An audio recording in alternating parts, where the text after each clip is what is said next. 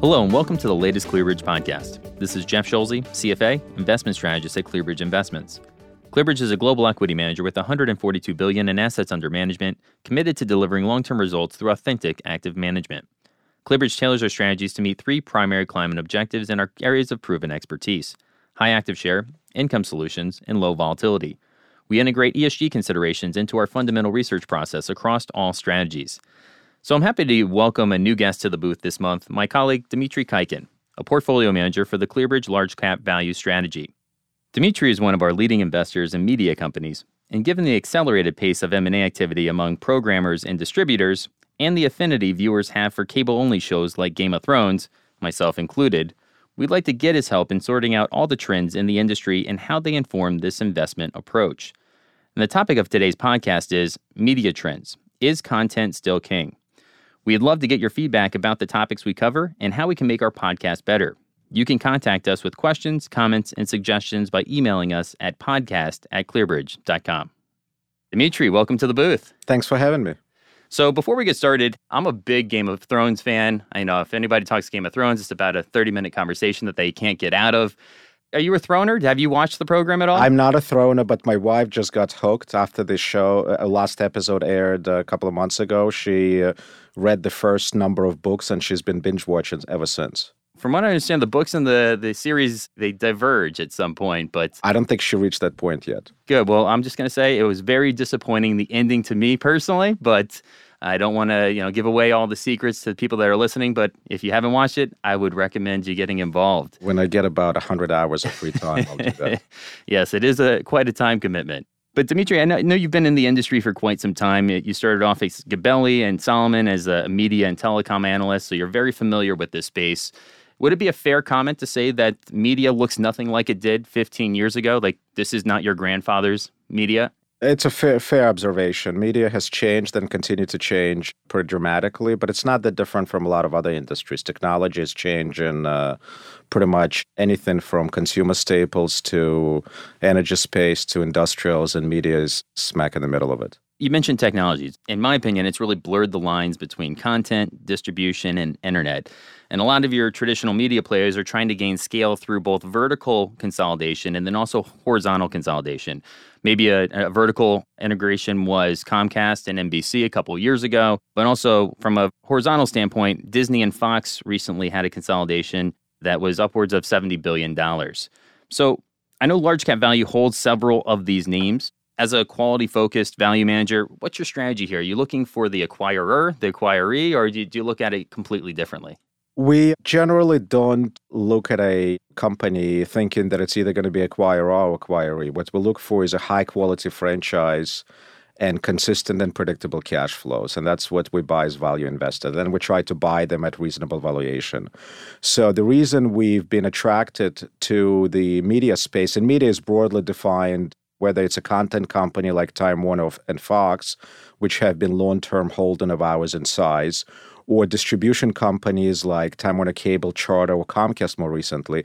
What we like about those businesses, despite of all the changes that are taking place with technology and cord cutting, which I'm sure we'll cover at some point, is that there is a predictability of revenue and cash flows to a very high level, and the cash flow conversion level is pretty high for those businesses. So we like those companies. So maybe spend a few minutes talking about why we like what we like and why we've owned those companies, if that would be helpful as a background. Yeah, maybe we can kick it off with Comcast. I know it's a relatively new addition to the portfolio, but it's quickly made its way up into the top 10. Has the deal with Sky kind of changed the economics of Comcast? So it's a good question. We historically have been observers and admirers of Comcast, and I think despite of periods when the Roberts family has made acquisitions and the stock didn't necessarily treat it with a lot of respect, I think management has done a terrific job growing the business and growing the cash flows. We, because of our ownership of Time Warner, which we received Time Warner Cable as a result of spinoff, we've had predisposition to Time Warner Cable. It's been a little bit faster growing company. Ultimately ended up being a takeout.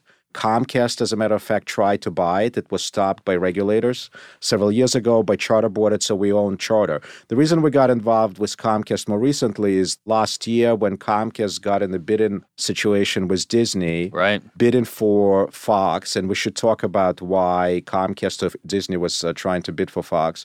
Stock got decimated, stock price got decimated, and it was trading at a, kind of 10, 11 times real earnings. I'm not talking about sales multiple like some tech companies are trading at or some other adjusted metrics like real free cash flow. Real earnings and free cash flow with a very good balance sheet.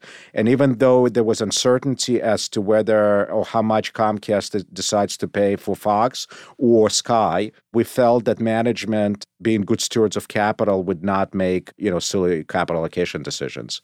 So we got involved in the spring of last year and added to the position throughout last 18 months, and it's now top 10 position for us. Yeah, obviously that gives them the global reach that they previously didn't have. Correct.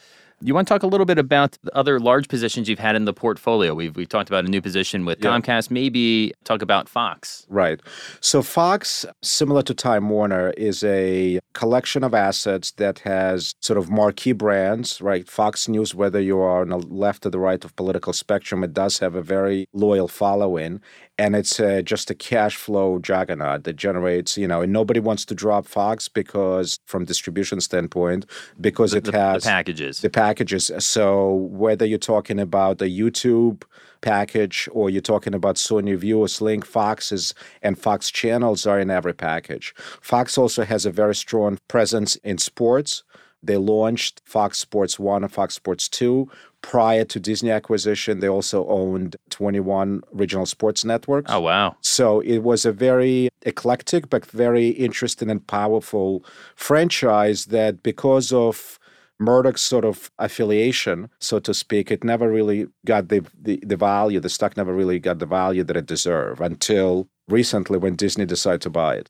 Right. So, and now the core business is still, in your opinion, undervalued, could re-rate higher. So what happened was Disney bought the basically general entertainment assets of Fox, which also included regional sports networks, which they had to divest. A lot of the movies, the TV shows. Yeah, basically they bought 21st Century Fox, movie studio, TV and movie production studios, animation studios, as well as a couple of cable networks.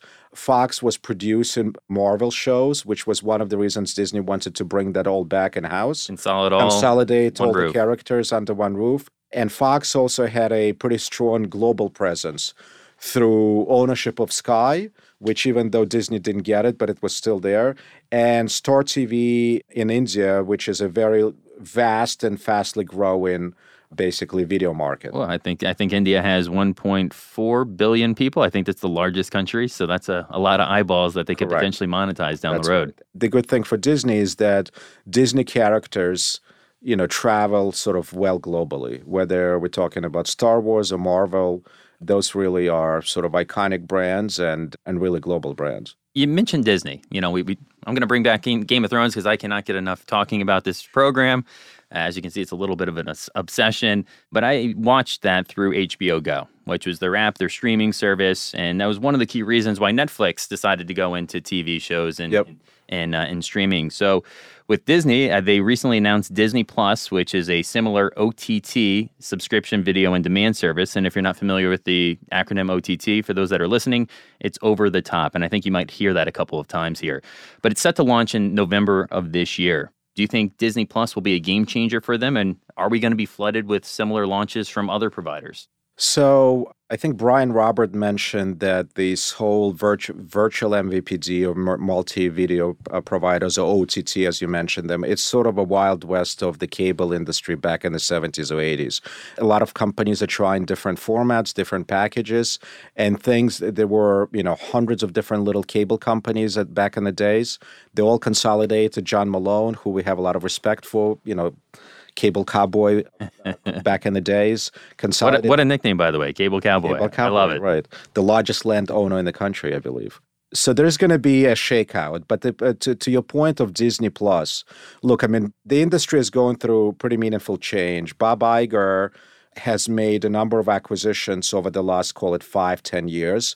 And if you think about the pattern of all those acquisitions, he was buying brands.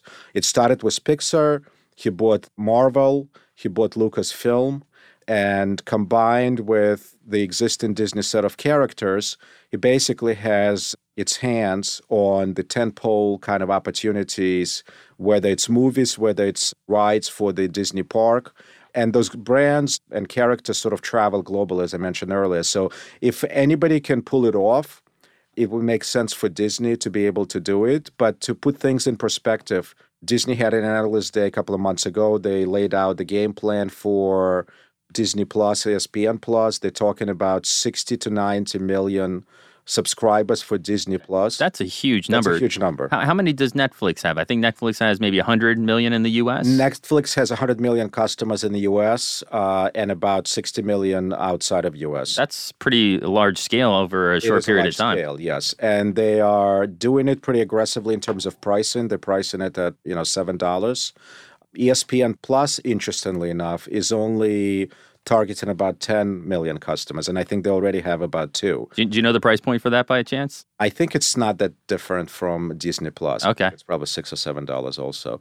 And we can talk about why the aspirational goals are so different for Disney versus ESPN at some point. But, in the process of rolling out Disney Plus globally to 60 to 90 million subscribers, Disney is going to have to assimilate effectively or go through, roughly $10 billion of operating losses. And very few companies can afford to do that. That's the market cap of a vast majority of the universe alone right there. That's right. Obviously brings us into the role of content, right? Comcast is going to have Flex coming out here shortly. AT&T is planning their own streaming service. Yet both of these and Disney currently have content licensed to Netflix. And I think if you would ask Disney 4 years ago whether it was a mistake licensing their content to Netflix, they would say yes, it probably was. They didn't view Netflix as a competitor, but rather as another distribution arm.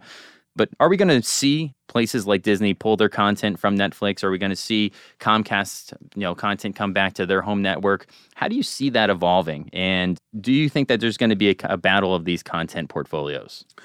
It's interesting that, with the benefit of covering this industry for a long period of time, you go through these periods when content is king, distribution is king, and in reality, it's probably something in the middle. It's never black and white. So this is nothing new. Oh, it's nothing. It's Mark Twain said, history doesn't repeat itself, but it rhymes. So I think it's yet another iteration. Good content has a lot of value, right? And that's why, whenever you see a movie studio or library being sold, it's sold at pretty healthy multiples because people like to watch, movies over and over again. Looney Tunes. I mean, CBS used to talk about I Love Lucy, right? I mean, this is probably 30 years after it stopped airing. People are still watching it. So content has a lot of value, and it's sort of like an annuity-like stream. If you think about a current sort of landscape, it's really a golden age period for professionally generated content. There is roughly 500 professionally produced original TV shows being made this year across all the media sort of players, whether it's Netflix, Warner Brothers, Fox, Disney, and so on. So a lot of independent people like Lionsgate, everybody wants to be in the content business. So content is good. If you are a star in Hollywood, if you're a producer in Hollywood, content is it's a good thing to be in. Are we potentially at peak content, if that's even a term? People have called peak content for a number of years. I think we sort of plateaued. I'm not gonna sit here and predict peak or decline, but it's certainly, I think at some point, people realize that as glamorous as content is, it's not an easy business, and not every show is going to succeed. And I think a point worth mentioning is that Netflix, if you think about Netflix 10 years ago, Netflix started the business by buying off true and proven shows that have done well on broadcast and cable networks. Like Breaking Bad, for example. Exactly. Yeah. It's done phenomenally well on ABC. Netflix management knew that it had good following, and it resonated with a broad range of consumer. And therefore, it came in and said, we're going to buy and pay you X. and we're going to take this content globally. And they're the only ones who can really do that. And I think it's a relatively low-risk proposition for Netflix because you buy something that's already proven to be popular. Right. If you look at Netflix now, they spend about $10 billion on content. That is a ton of money. It's a ton of money. It's a ton of money. It's a big number. It's a lot of zeros. Half of it is produced for new shows, originals, Netflix originals, and half of it they're still buying, syndication basically off of the major studios, whether it's Disney or movies or Warner Brothers, Friends, and so on and so forth. So they're migrating from this sort of a sure, known quality, in-demand content to something that is going to be inevitably hit or miss, just like it is for the rest of Hollywood. And it's a little bit risky business, but they have to do it because, as you correctly pointed out, major movie studios or content owners are pulling in their content in-house as they're all trying to figure out what they're going to do going forward and how they're going to reach out. How to monetize their assets. Exactly. Yeah. Out of the top 10 shows that are currently watched on Netflix, 8 of them are currently by competitors. Right. Owned by competitors, correct. Yeah, but is there like an economy as a scale that you need? I read something that you need 20 to 30 million subscribers in order to make the math, quote unquote, work for a lot of these streaming providers. So do you feel like Netflix will still be able to buy that content over the next 5 to 10 years? Well, I guess it depends on, you can probably do back of the envelope and say, an episode cost, 3 million or whatever the number is, 5 million to produce, depending on what the show is. And you have to have participation of the talent of certain percentage, and you're going to do so many episodes, and therefore you need a certain number of scale with some kind of contribution margin. I haven't done that math, but look, scale matters, right? That's why, we started this conversation about technology change in the industry and various vertical and horizontal consolidation taking place. Scale matters, right? Netflix has something that other players don't in terms of global scale with 160 million customers.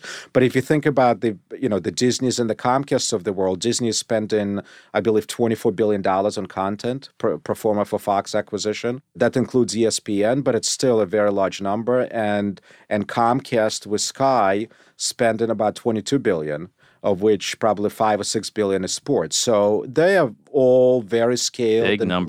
Big numbers, big balance sheet. And that's what, to Rupert Murdoch's credit, he realized early on that this is a game of big boys.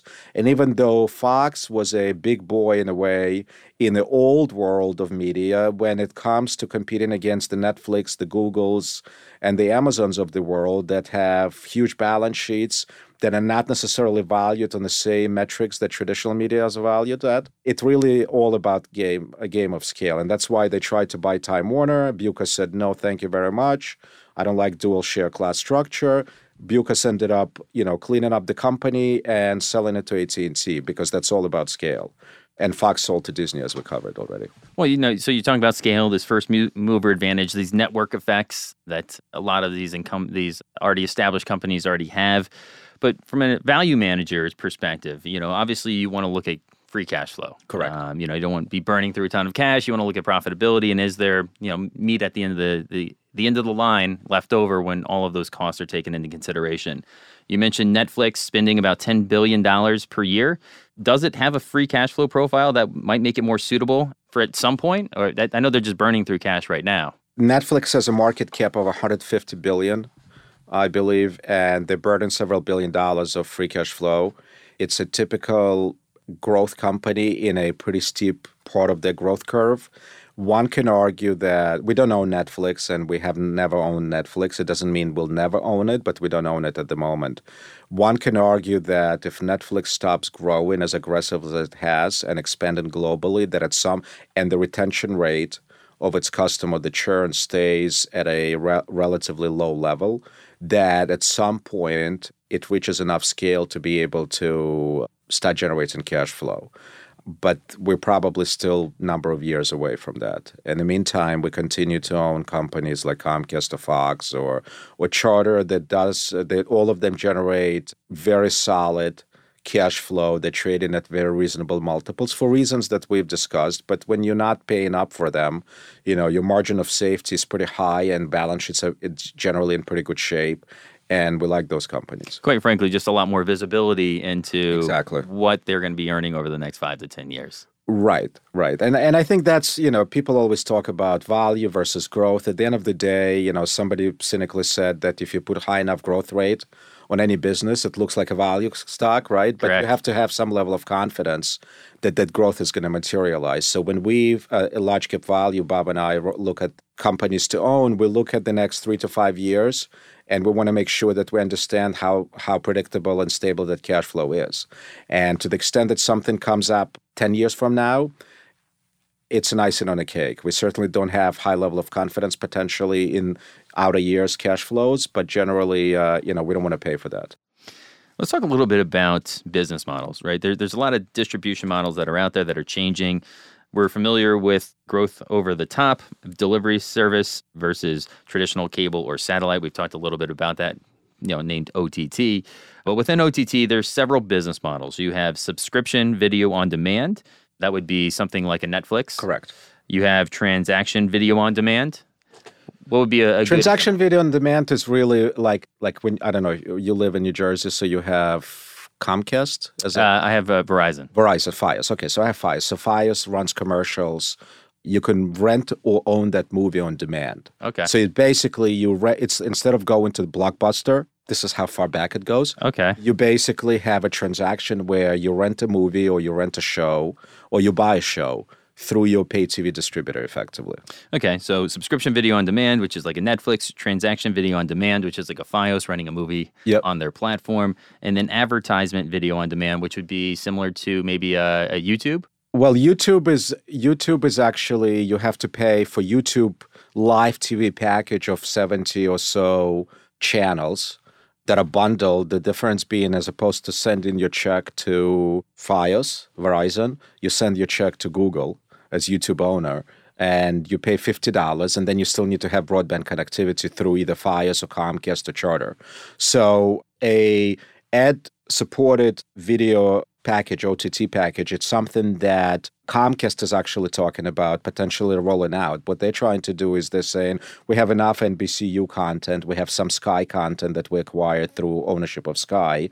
We can package it together and basically offer it free with some limited advertisements to existing universe of pay TV customers. Okay. And that's what they experiment. And so if you think about sort of dichotomy of how various players in a traditional media approaching this, you have Disney on one extreme where they say, we have enough scale, we have enough content globally, we're going to pull all of it in-house, we're going to offer it as a standalone streaming package for $6. So the subscription video. Subscription video. Okay. And then on the other extreme, you could say, I don't want to come across as negative. Spectrum. Other side of the spectrum, exactly, is Comcast, who says, we're going to take baby steps, we're going to try to figure things out, and we can always adjust because nothing is cut in stone.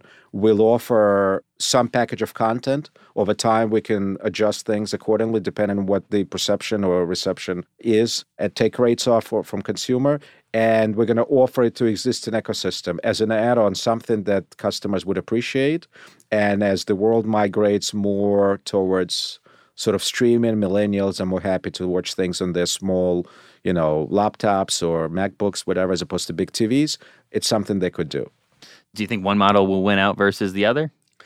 I think that, as with most things in life, it's not one size fits all. It's going to be a variety of models and varieties of packages, and it's going to be it's going to be whoever different strokes for different folks. I think that makes sense. I mean, you're seeing these smaller packages come out. I personally wouldn't mind cutting the cord if I can have a link to video. I'm sorry, sports, which would be the ESPN Plus. Right. HBO Go, a couple of the channels that I really can't live without of. Right. But so it's interesting to see this, and you think this is going to continue to evolve over the next 5 or 10 years? It's going to continue to evolve over the next 5 years. Yeah, and it's an interesting thing that if you can go through an exercise and say, okay, so I want ESPN, that's $6. I want HBO, that's $15. I want maybe Netflix, that's another $11. I probably want some kids content if you have kids. So before you, and then on top of that, you add a broadband connection from your cable or a telephone company that you're probably going to end up premium for versus a bundle package. You may not necessarily save a heck of a lot of money but you'll get it the way you want to get it. So I think one of the issue for consumer these days is that you have all this enormous amount of content, but you have to really look for it where you can buy it. So AMC, the original show, the current episode might be on AMC, right? On your linear watch by appointment. The previous episodes are currently on Netflix, but maybe once that contract ends, they go back to AMC on demand. Yeah. So, it's all confusing. So I think there's a level of frustration from consumer standpoint, and that's why. So Comcast is saying, look, you love your content, we'll give it to you linearly, or we'll give it to you through the OTT package. But it's going to take time to migrate because this syndication contracts for traditional sort of media companies, they go on for a number of years before you can pull back your content. Well, I just want to kind of close out the podcast here with one of the names that you've had in the portfolio for quite a long time, Dish Network. They're a leading pay-by-TV provider. Obviously, it's a satellite provider. How does Dish fit into this whole picture? Just a satellite TV provider. So to be fair, satellite is probably still the most efficient way of distributing TV, a traditional linear TV, because you basically launch a bird, you simulcast everything at once. You need a satellite antenna, which a lot of people can't have if you live in the city. It's an industry that's been undersold because they don't have a broadband connectivity, unlike cable, for example. So if you take a step back, and you're right, we've owned Dish Network as we have most of the stocks we've covered today for a very long period of time. Dish has two businesses, if you think about it. The traditional pay TV business, which is about 12 million customers, about a little less than 10 of them are through satellite. Okay. And then Dish, Charlie Ergen, who is the founder and the CEO and chairman of the company, was the first one to roll out the first OTT pack, one of the first OTT packages named Sling. Okay. So they have a technology to offer basically over-the-top video services. And unlike the YouTubes and the Sony Views of the world, which are selling a fat package over the internet, Sling was able to negotiate, being part of Dish, negotiate really slimmed down versions of over-the-top packages. So instead of paying $50 or $60, you can pay $25. And then you can incrementally add a little bit to that.